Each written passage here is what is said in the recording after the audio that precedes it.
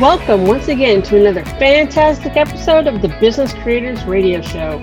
We help business creators like you win at the game of business and marketing so you can thrive from your intersection of your brilliance and your passion and make a difference for your community, market, and audience.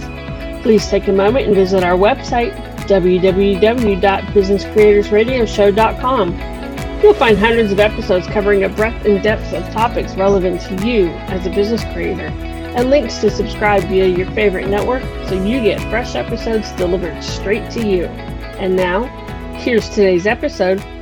Let's get started. My name is Adam Homey. I'm your host, and I am honored once again by your wise decision to check out our previous and upcoming episodes on our website at www.businesscreatorsradioshow.com. We have those While you're there, mastermind be meetings sure to and aha subscribe moments via your favorite that can network change your so you get trajectory, fresh or episodes at least delivered bring you a straight to little you. bit closer to Until serving next from your time, intersection have a great of day. your brilliance Take and your care. passion. Today I come to you from the balcony of my sumptuous apartment here in beautiful Las Vegas, Nevada, known to some as the hottest city in America, and we are going to have an enervating conversation on leadership strategy and management strategy.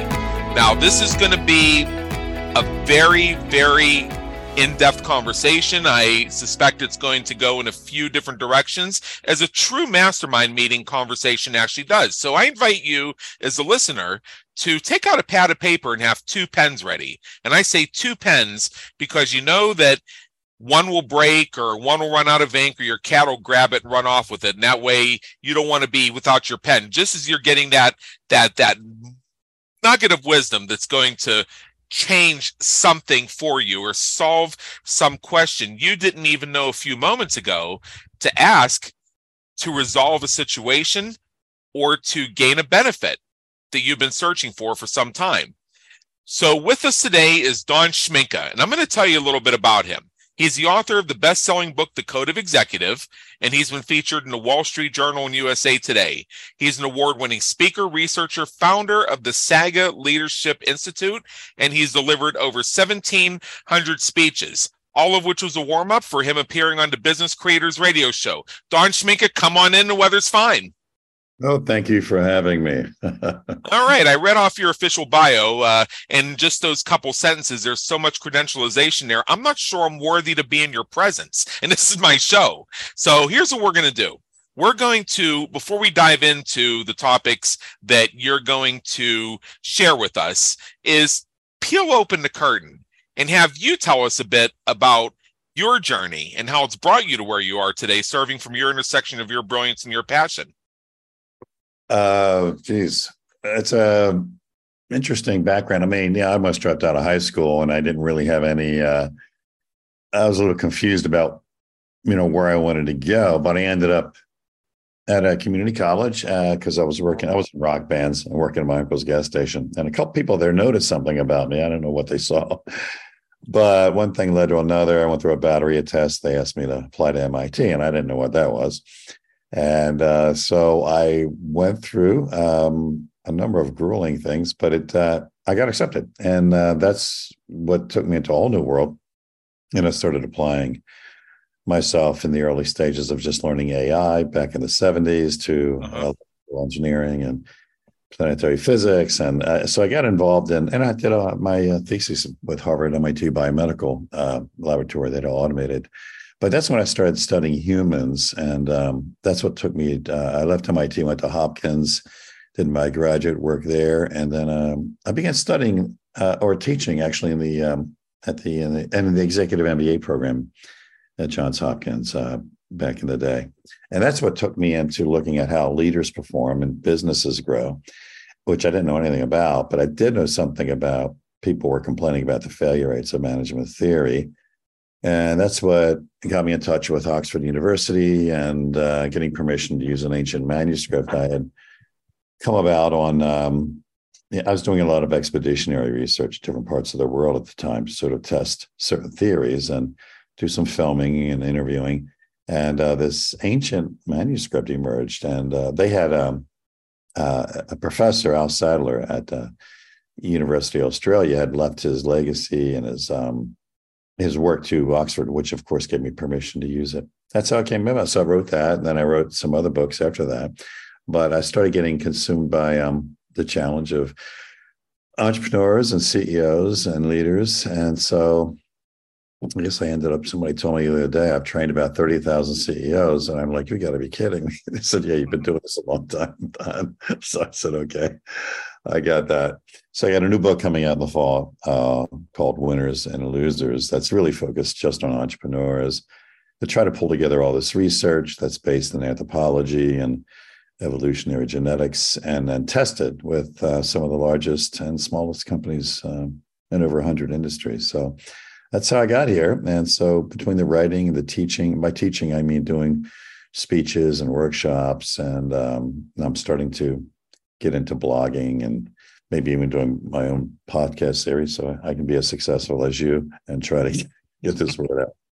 Well, you are in the right place for podcasting, but let's put a bookmark in that. And what I'm really curious about this research. I mean, one of my avocations is neuroscience. I love the intricacies of how the brain works. I've made some amazing discoveries through being a recipient of hypnotherapy. I mean, I heard all my life that the most powerful computer that will ever develop is the one between the two human ears. And my research and my experiences have taught me that that is really indeed the case. We have powers, reserve powers, that we don't even know are there. So when I hear about research, this is one of the reasons I wanted to have you on, because I know you did a very significant research project, and I think we'll start there. So what was that pivotal moment when you realized, Don, that something was missing that needed to be addressed within leadership development? Well, as I began pulling together executive groups, and some of these were in membership organizations, associations, and some were just companies where I went in, they brought me in, and I worked with their executive teams, is they all started talking about the same issues. And some issues were more important than others, depending on the decade. But, it's always around people issues or marketplace issues, branding, competition. How are we doing? Are we growing? And so a lot of this I found out, even though the shock was when I went back to look at what they were reading, I found out that there were 35,000 business books published annually, and no one had told them that. And I'm like, why has no one told you this before? I say, you publish more than cancer research, but at least we're making progress in cancer research. You're still dealing with issues that are shared around the world. But then that's when the Oxford, when I started using the ancient samurai training manuals for training managers, and that's when I published the Code of the Executive. I saw the same issues they were dealing with. So this opened up a whole new world, thinking like, well, how old are these issues? So we went back even further, and we found out that the more we went back, the more they were the same. In other words, you go back to Alexander or Caesar or Genghis Khan, and you find that, wait a minute, we're dealing with the same stuff, but for some reason, we've got 35,000 books a year, and it's still the same problems exist. So what are we missing? And that's what really took us on a journey to discover a new model of leadership that, if we could test it and it worked, we knew we were onto something. So we began testing it, and companies started growing 2 to 3 times faster, in some cases 10 times their size. And that's when we knew that we had, had stumbled onto something that, has been known for thousands of years, but for some reason we just forget to teach it or write about it. Yeah, one of my things I really love studying is autobiographies, because theory is great, but I love to see how people who have dealt with actual situations have proceeded on that, and what guided them to do it, and what the results they got were, and how they reacted to that. To me, experience is one of the best teachers of all, and the second best way to do it, in my view, is to put yourself looking through the eyes of somebody else and seeing their experiences. So I think one of the things that we see over and over again, and you were very macro there, I'm going to bring this down to micro, is how we assess leadership and management. And we continue to have this model where we see that people get promoted into management positions based on how they performed in their subordinate position, which did not involve management. So you may be a salesperson and you consistently run head and shoulders above the best numbers for a year. So they say, okay, congratulations, you're a sales manager now. All right. Well, I can tell you a real story about that. A friend of mine who's been in car sales for 30 years. It's the only thing he's ever done. Even in high school, he was selling cars. You mentioned the looking for a direction in high school. I think he was about his junior year. He already had his direction. He was officially a detailer, but he was also selling. And today he's a sales manager for a dealership, and he does very well with it. But the first couple times, and I'm saying this the way I'm saying it, the first couple times he was promoted into management positions, he was barely there a week before he begged to be put back on the floor. Mm-hmm. And what it came down to is a combination of two things, which I couldn't articulate at the time, and I'm not sure he could either, because he and I just didn't really get all that deeply into it. But I think it was a realization that where he was in his own journey, management was not the intersection of his brilliance and his passion. And number two, at least a tacit recognition that his brilliance on the sales floor had not yet reached the point where it translated into leading others to achieve the same. Mm-hmm. And I think there's a gap there, and I think you see it as well as I do, as do our listeners, is, okay, so the guy did really, really well on the sales floor. He deserves the management position. We got to promote this guy. But is he the right person to manage? And even if he is he prepared to manage? Yeah. And I think that's a gap that you want to talk about the diminishing returns of repeated actions. That's a classic right there. Yeah, we've run into that many times, as I'm sure you have too. With again, an executive's dysfunctioning, and then you ask the CEO, how did they get their role? And it's, well, because they were really good at what they did before I promoted them. Uh-huh. And so there really are two different worlds. And I admire him for wanting to get back to what he did well, because I think we get seduced by our beliefs that taking on leadership roles is just an advancement of what we're already doing well, when it's not necessarily the case. And in fact, I was starting my blog. I just got into this because I had some CEOs say, "God, can you bust some more myths?" Because I spent a workshop busting myths all over the place. So my latest one that came out last week was on lead dogs. And because everybody's like, you've heard all the saying, you got to be the lead dog, or the review never changes, or at somebody's butt. And it's this belief that we have to move up to be better, or to be important. And at the end of the day, I think it's just all bullshit. I mean, and I went through looking at some of these authors and speakers and consultants, and I found that none of them ran a dog sled team. And so I'm like, how can you talk about lead dogs when you've never seen a lead dog? So anyway, I got into the work we had done running dog sled teams, because it's sort of it's something that I fell into. I'm not real professional at it, but whenever I'm out in the mountains and there's a dog sled area, I'll say, hey, can I come by and run some sleds? And it's interesting because the dogs that had the hardest time are the lead dogs. Yeah. And the dogs behind them aren't standing at their ass. They're not doing that. They're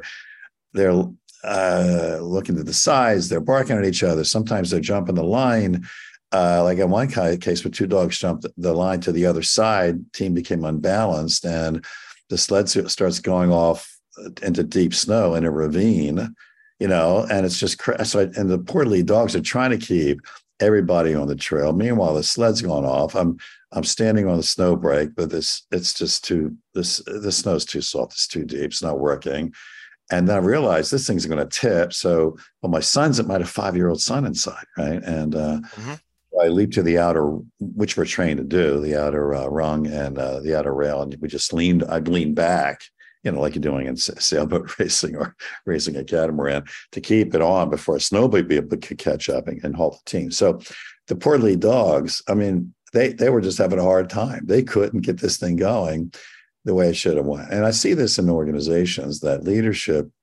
In fact, when I wrote the book High Altitude Leadership with Chris Warner, now, he's like the top rescue climber in the world. And I met him climbing in the Andes. So we wrote this book together, High Altitude Leadership. And we start off with, leadership sucks.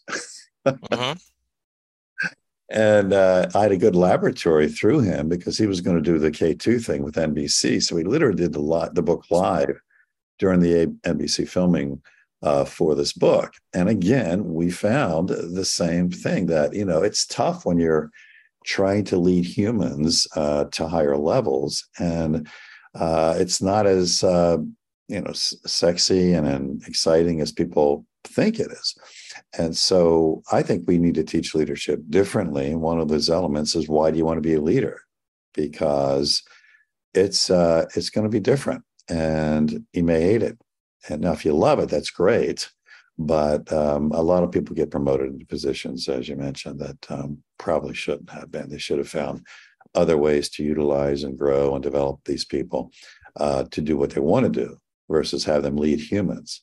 Because leading humans isn't really doing the work you love, unless you love leading humans.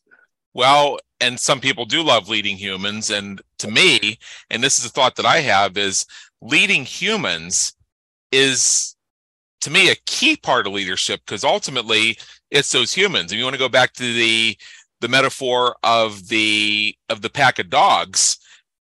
If one of those dogs trips, it can cause a chain reaction, and there goes your caravan. Mm-hmm. If one of those dogs just decides to stop running, that can also cause a chain reaction. It can cause all the dogs to trip on each other. It can, if they're harnessed together, it can also cause the other dogs to say, well, this dog's not running, I'm not running either. Why should I bust my tail? And those are things we see in workplaces too. And I myself, during the 5 or 6 years that I was in corporate America and worked in various corporate positions, it got to a point where I showed up ready to do an honest day's work, and I saw these people mailing it in who had their jobs due to nepotism, and somehow they're getting rewarded, and I'm the goat. Mm-hmm. And I don't mean greatest of all time, as in the goat, the one they kick around. Well, at what point do I realize, I'm going to get the same paycheck no matter what I do? Right. And we did get to a point, and I covered this in one of my other interviews on this show when me and my guest delved into I'm trying to think which one it was. It'll come to me, but it was when I interviewed Becca Powers, but I can't remember the name of the episode. But anyway, when somebody goes into quiet quitting mode, they for a while, you may actually see their performance improve. And this, to me, goes to one of the other fallacies and one of the other errors. Here's why. Because when somebody gets to the point where they're quiet quitting, that means they haven't gotten to the point where they figured out what their next job or their next move is going to be. So they're going to stick around for this paycheck, which means they're going to take some of the pressure off themselves in the meantime. They're not going to innovate. They're not going to buck the system. So now they're not going to be seen as high maintenance or intransigent or not a team player, or all the other labels we sometimes stick on people who don't just blindly follow the corporate line. What they'll do is they'll whip out their copy of the job description. They'll go through all the bullet points and they'll say, am I doing this? Yes. Am I doing this? Yes. Am I doing this? No, but it starts today. And then they're going to evaluate everything that they do, every deliverable they turn in, against their job description. Is it fulfilling those bullets? Yes. Is it outside the bullets? Well, if it's outside the bullets, I don't have to do that. It's not my job description. But in the meantime, here's the funny thing. On paper, metrically, it looks like they're improving, because for a while, they've gone from innovating to just simply fulfilling written expectations. So if you want to look at that strictly on spreadsheets and comparing bullet points, it looks like they've gotten more focused, where they finally got disciplined and got their act together and started doing their damn job. Isn't that funny how that works? Yeah, I think Today, what I'm seeing is this during COVID and the remote work and the whole mass resignation thing is there's a shift. Not everyone, but I think about a third of the CEOs are having a hard time finding the great talent Yeah. and keeping it. Because I think a lot of those people that might have quietly quit thought, wait a minute, I can get another job easily. And they don't have to be in the state I'm in. Like I don't have to move my family. And if there's something more exciting, I can do have more opportunities now. So there's good and bad to that. I mean, the good thing is people can explore careers and work elements that previously were barrier restricted. Uh-huh. On the other hand, then companies are now realizing, geez, these people left en masse. How long were they just sitting there? And Right. then you got to take the game up a little bit and say, well, why should we work for us? What are we up to? And how do we win? It's one of the things I think is interesting is that whenever we have people coming to us or new clients coming on board, we want to try to find out what does winning mean, or we need to create that meaning, because if we can't agree on what winning means, nothing else means anything. That includes how we structure, how we develop, who we hire, culture, because how we're going to win in the marketplace is really the most ancient question. What does winning mean and how are we going to do it? So the people thing, I think, is just an artifact of a number of questions that CEOs and leaders need to be asking. And if we get too focused on the operational urgencies, we miss the big pictures. And that's what I find. A lot of executives get sucked into operations. They start dealing with tactical conflicts. They're wondering why there's so much internal fighting, when it's like, look, take a step back, take a breath. What is your strategy? And a lot of times they can't answer the question. Like, we have no idea. I mean, our strategy is to make an extra 2 million next year. That's not a strategy. That's a goal. Yeah, it's like it's a goal, and as I heard you say, it's a score. So we're looking at it's like going into the championship game and saying we're going to score 21 points, but then somebody asks you, well, what are your plays? Have you diagrammed them? How are you? Who are your starters? Who are your closers? Who are your reliefs? What particular strengths do your players have? And if you can't answer those questions, you ain't getting those 21. Yeah, and it's even more basic than that. Do I bring a tennis racket, a football, a bat, or running shoes? I mean, what are we talking about? Yeah, and you bring that up, and it may sound like it's in jest, but I can tell you, I've seen with my own eyes, both as working in that world and as being a consultant to that world, that how many times have people brought a tennis racket to a football game? Yeah. Or how many people brought a soccer ball to a football game because they didn't check to see which type of football it was? Right. Yes. Yeah. So yeah, with because I remember when I quiet quit back in 2004 in my last job. Fast forward like 2 months from there, and man, I was getting praise like, it's so great. You finally got it together. Your numbers are up. Everything seems to be aligned. You're getting it. And I just said, thank you very much. Thank you for your mentorship that helped me get there. They probably didn't see my fingers crossed with the hand I was holding behind my back, because the part I didn't say is, yeah, did you notice I've been showing up exactly on time and leaving exactly on time and taking my full lunch hour? It's because I've already checked out of here. I'm saving my brilliance and passion for my side gig, which I'm looking to jump into full time for the end of the year. I didn't say that part. Mm-hmm. Yeah. I just got myself really familiar with the bullet points they were looking for and made my work conform to it. Now, in the short term, that removed an administrative hassle. In the long term, what did it cost them?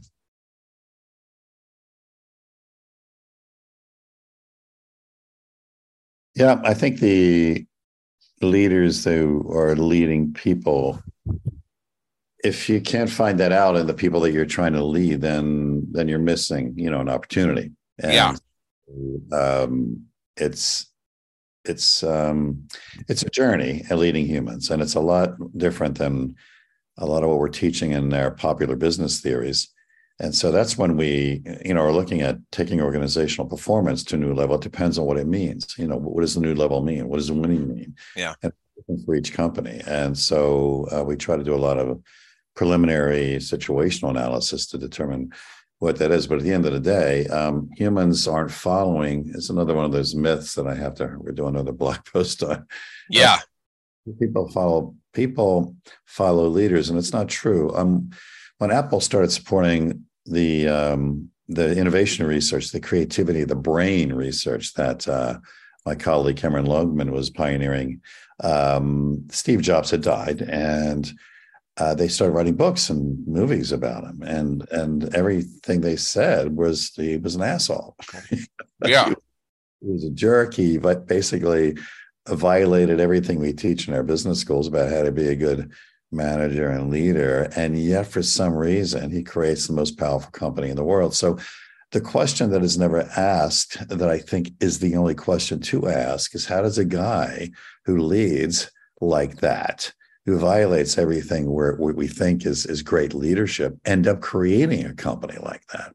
And that's what took us into a whole nother area of research. So even though Cameron was pioneering this great area about the innovation in the brain, which they needed to find out because what the hell was going on in Steve Jobs' brain. Yeah. We realized that wasn't the first event. I went through history, and there were a lot of great leaders and great people that have conquered and won and built great companies that were assholes. And I thought, why aren't we teaching this? And then I realized that we're teaching leadership wrong, because followers never follow leaders. What followers are actually following is what we call the compelling saga. We stole it from the Vikings. The compelling saga, the story the leader represents. And so when I challenge CEOs, like, what's the story? What's the saga that you represent for your people? That's what they're following. And most of them can't answer the question. And so we end up doing some work on how to do that, because it's like, look, until you have a saga, until you have this epic strategic drama, the story that you represent, what are they following? Your personality? And so that really revolutionized a lot of the organizations we've worked with. And I think we should start teaching it that way. So for instance, if your boss had actually had a story, had some strategic drama that you got consumed with, that you were just hot about winning, then you could have had the conversation like, look, I'm just showing up, and I don't want to just show up. I want to do more of what you're doing or what you're seeing and where you're going, and tell me more about that, because that's the game I'm going to be in. And I'm kind of checked out. And a good leader would say, thank you for bringing that up. Here's exactly what I need you to do. Or here's exactly what's missing for me, and what can we do to fill that? I mean, you would have been teamed up with taking the team, to the next level, as opposed to, I think, some supervisors and managers don't even think of asking that question. All right, here's and I'm wondering if this is a different way of stating it, but I've given this type of thing a different type of thought. So sometimes I get the opportunity to have my guests tell me if I'm on the right path or not. So Steve Jobs, I remember an anecdote about him, is that he would do some MBWA, which is management by walking around, and he would go up to random people, whether it was developers, whether it was managers, whether it was the people in the mailroom. And he would approach you. It didn't matter if he knew your name or not, because he always had the same question for you. What are you working on? Mm-hmm. Woe betide you if you could not tell him what you were working on and how it benefited Apple. Right. So what I believe he was doing there is that was his way of testing to see the extent to which the organization was aligned with Apple's goals. And by creating that sense that at any time, Steve Jobs himself could come right up to you and ask you what you're doing, it got you thinking about what you were doing and how you were supporting Apple's mission and how you were understanding Apple's mission. And I think that had something to do, without actually having people chant slogans, and helping them to really viscerally understand why they were there and what their opportunities were to be of service and to make positive change. Now, right. Here's another thing. I'm a big buff when it comes to United States presidential history. I can't get enough of it. Do not put me on a Wikipedia in front of an article about a president at 10 o'clock at night, because by 6 in the morning, I'll still be going over some of the 27 ancillary browser tabs I've opened. But anyway, there was a book I read, and this is another case where I'm not remembering the title, where they compared they compared the internal leadership styles of some of our recent presidents. I'm going to pull up two examples, actually two, one who succeeded the other, Ronald Reagan and George H.W. Bush. So to keep this brief, Reagan was, contrary to what we know him as the great communicator, as a person was highly introverted, which I can relate to myself. So people in the West Wing, Reagan would occasionally be walking around, and you make eye contact with him, he's going to give you a little friendly nod and keep walking. And he probably has no idea who you are. He just assumes if you're there, you probably belong there, and his people have it handled. Bush, on the other hand, would stop by your desk, he'd ask you about your family and chat with you about things you enjoy doing. And sometimes he would randomly look up your parents and call them and tell them what a great job you were doing. And when they went and asked some staffers who had worked for both presidents, which one they preferred, they all, I think, except for one or two, chose Reagan. Mm-hmm. Here's the reason why. With Reagan, let's say he came up to your desk, and every so often he would actually do this. He'd stop by and similar to Steve Jobs, he'd say, what are you working on? Well, you knew that in order to give an answer that would please Reagan, you had to show him that you were working on one of a few core issues, such as beating the communists, lowering taxes, reducing the size of federal government. Anybody from that era remembers what the 4 or 5 key pillars of Reaganism were. With Bush, well, other than reacting to events, they weren't really sure what his program was. So they experienced a level of frustration knowing if what they were doing was actually what they were supposed to be doing. With Reagan, it was clear. If somebody asked you that question, you knew what to link it to. With Bush, who knows? And on the day-to-day, and in terms of building your own career and developing your own track record, you've got to know where the track is and be riding it in order to develop a track record. Yeah. So I found that very interesting when I read that. Well, people are, they're following that. Like, what's that person up to, and can they see? Can they see? And that's a level. Then it brings a level of trust. Elia Jack's psychiatric research around levels of complex thinking and how to organize around that was revolutionary and so politically incorrect it was not adopted. But I mean, a lot of people do adopt it, but most people don't know about it. But it was like, humans each have a certain level of complex thinking, and it's either you got it or you don't. The level you're on is the level you're on. Yeah. It violates all personal development, and everybody's got potential, and everybody can think outside the box. And basically, when you look at the neurological research, that's all bullshit. I mean, oh my God, everybody's where you should be, and you can perform where you should be. But it's hard to take someone with a low level of complex thinking that could run maybe a 1 week plan very well and say, now I want you to run a 5-year plan for the future of our business. And their eyes glaze over. And I made this mistake more than once when I brought in teams to, scale the IP that we have been developing, and they were just clueless. And I didn't realize I was violating my own research because I had to tell them what to do, and then they couldn't understand how to do it. And that was the problem. I did bring on one person, and all of a sudden she starts telling me what to do. She's like, you got all these areas, but this isn't scalable, and this is, so we got to do that. And all of a sudden I'm sitting there like, oh my God, that's what I've been looking for. I want somebody, I got to tell them how to do their job. I just hired the wrong person. So I think leadership is not only providing, as you were describing, something for people to follow, but also being able to put people in those roles where they can join and follow. And in other words, it's hard when you leave the dock and you have to be below deck all the time, telling people how to clean cannons or row the boat or something. Yeah. I'll tell you, there are 2 in the box thinkers I really appreciate. Those are my cats. Very good, yes. And anybody who has cats knows that you really want them to be in the box thinkers, if you know what I'm talking about. But outside of that, to your point, not everybody is designed to be an out of the box thinker. Right. One of the things I see sometimes in the entrepreneurial world is people saying, how could you stand going and sitting in a cubicle for 8 hours a day and working on spreadsheets? There are people out there who crave that. And that is their intersection of their brilliance and their passion.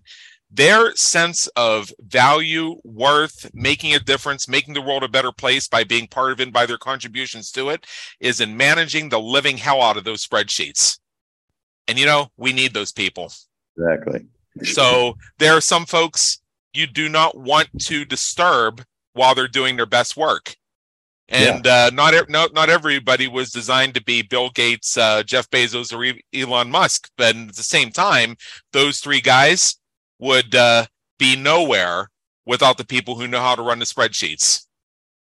And we need people at all levels. That's the whole point. It gets back to your promotion piece. I mean, if we promoted everybody to be a vice president, we have nobody actually doing real work with customers.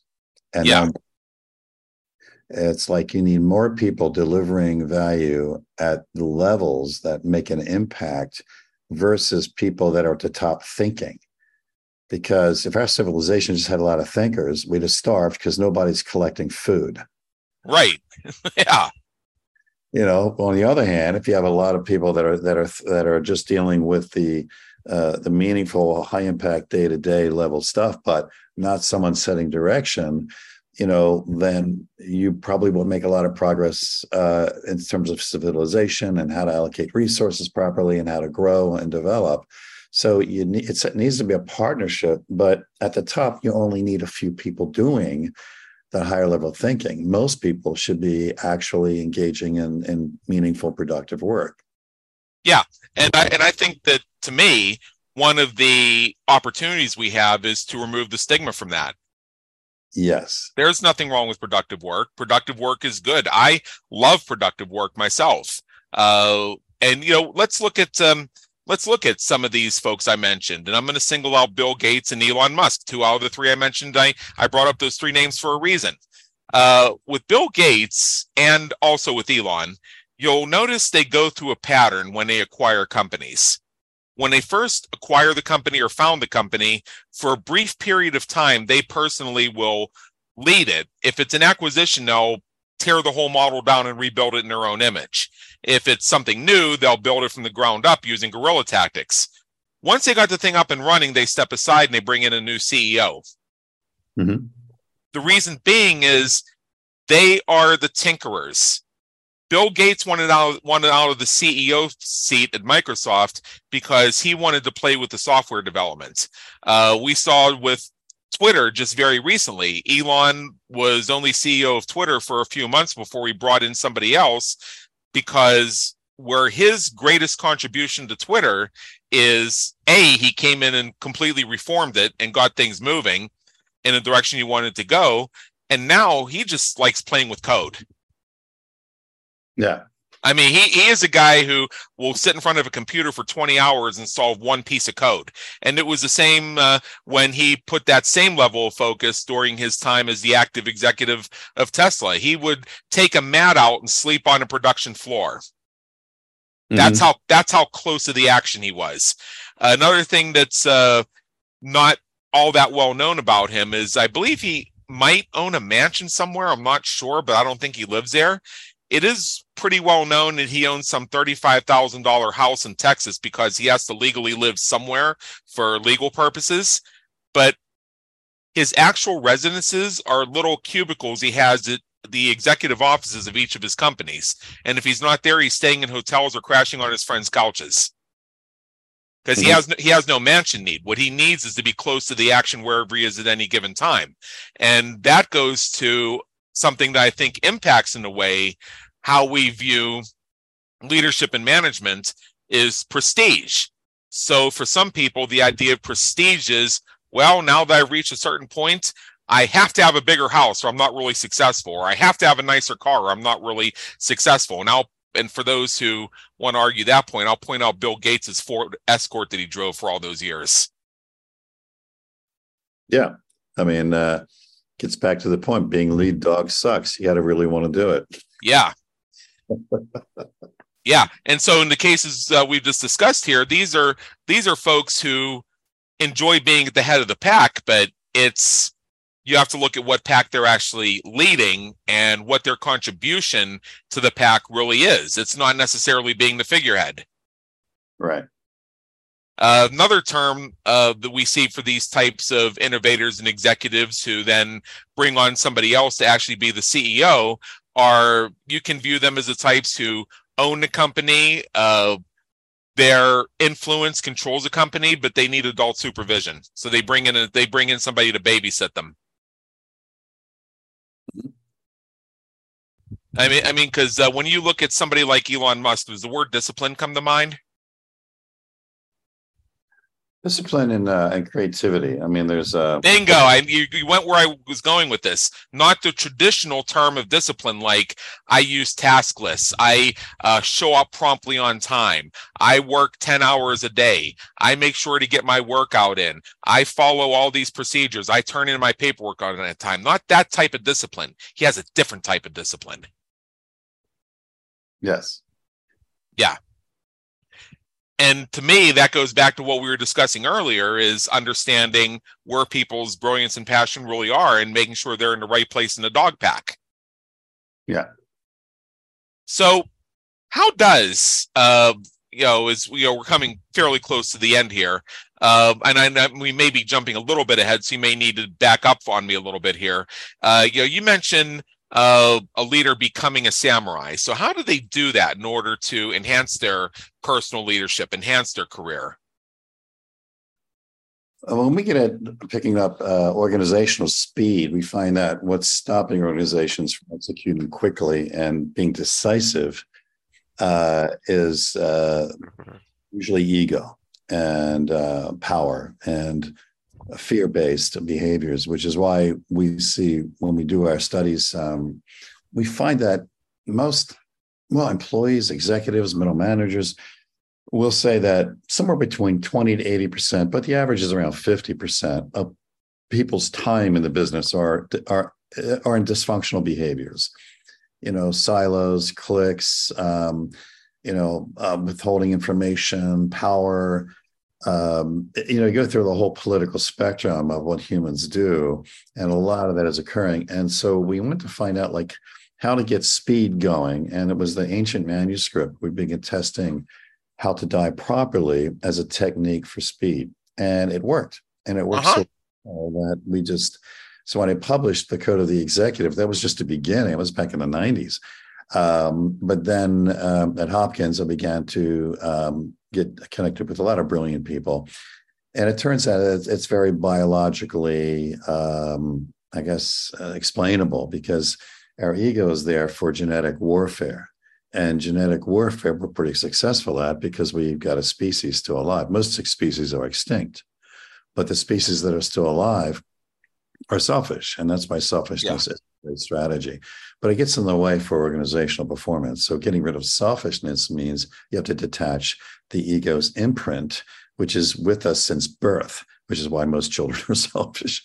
And the way to unhook that I think the samurai stumbled onto is detach the reason for being selfish, detach the reason for survivability and genetic warfare. And that was in imagining that you have to die and accepting your death.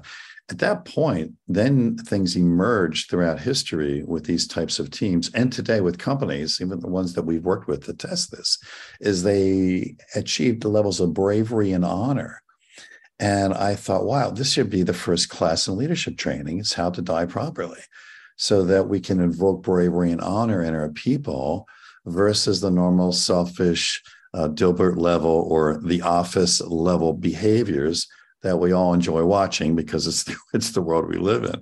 Yeah. And so I think becoming samurai was a matter of just remembering that someday we must die, so that what they call the evil spirit, but what we now call the ego, unhooks its grip, and we can focus with more bravery and honor, and also open ourselves up to suffering and sacrifice. Another two things that we fail to teach in our business schools is, can we get people to suffer and sacrifice with us?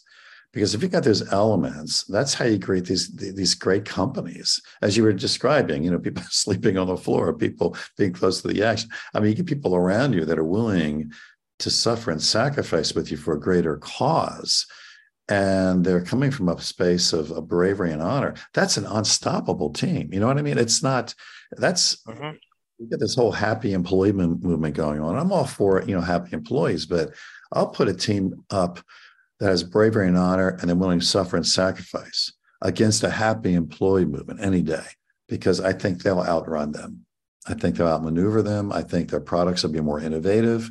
I think their customer service will be superior. I think, I just think it's from what I've seen in industry, it seems to be a better way to lead. Yeah. And to me, that comes down to alignment and being at your intersection of your brilliance and your passion, because you'll suffer for what you really want. You'll suffer for what is viscerally authentic to you, not so much for something that isn't. Yeah, right.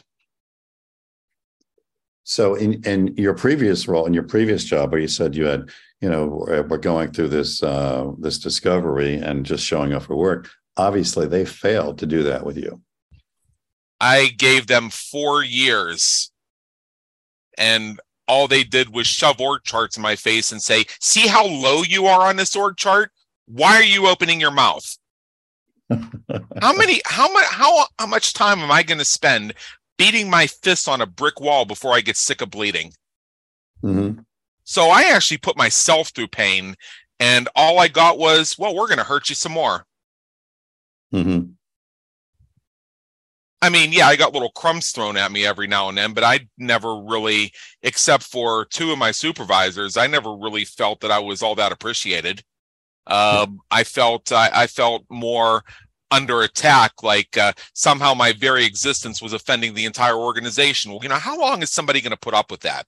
And once I got to the point of quitting, when it came time for the struggle and sacrifice, where do you think I was going to be? Right, exactly. My day's open. My day's off at 4:30. Next trolley comes in at 4:37. I want to make it. That's where I was. Right. I wasn't there hanging out another 2 hours. They had me for that, and they told me they didn't want it. Yeah. So I don't care if somebody there is listening to this right now, and if this is something that they believe or don't believe or want to argue about, that's fine. But as I see it, they chose mediocrity. And I'll stick by that. Hey, if they have a different version of the story, then that's their different version of the story. But the thing that I've learned over time, and it took me a while to get here, is that others people's stories about you are not your story.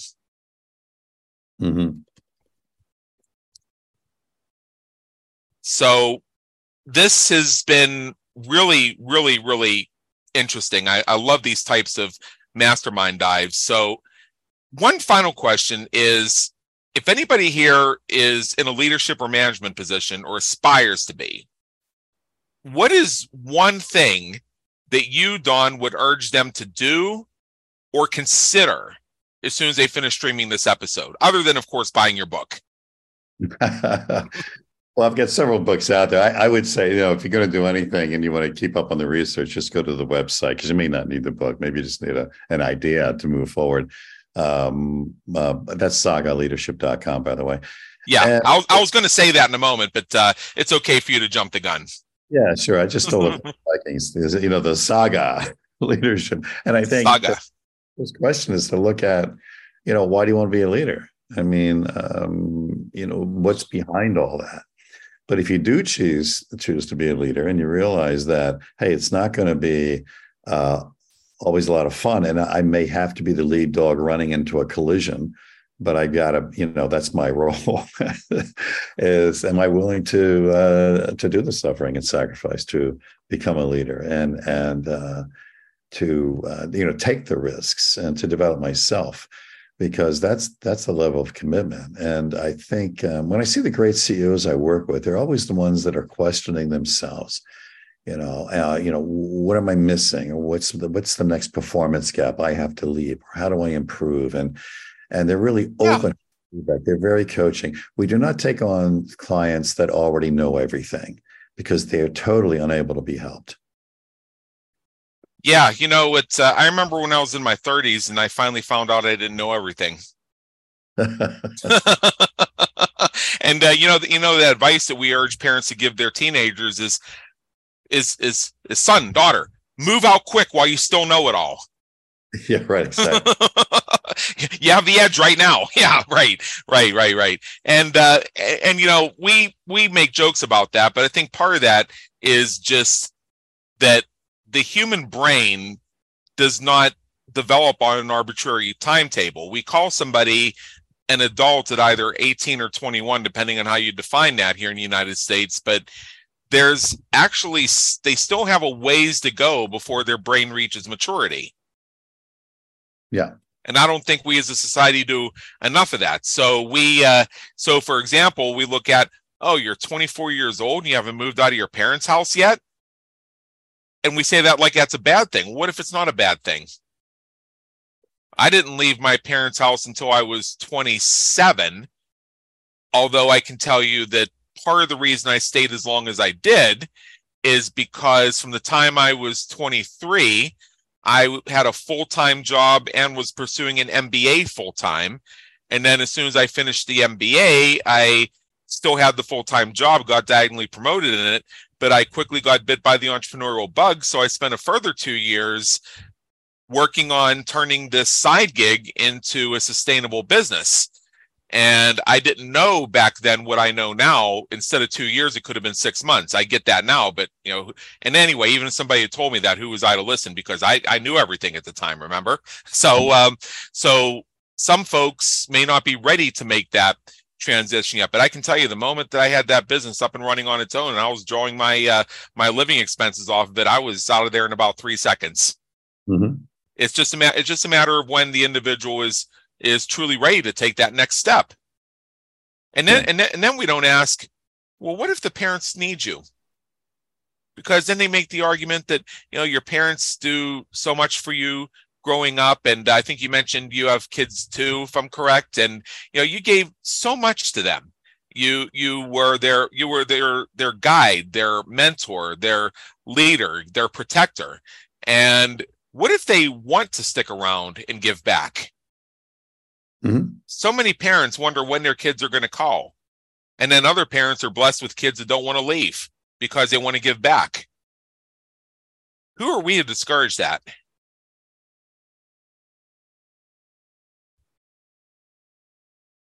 I know that's a good question to sit with. So I'll break the silence there. Mm-hmm.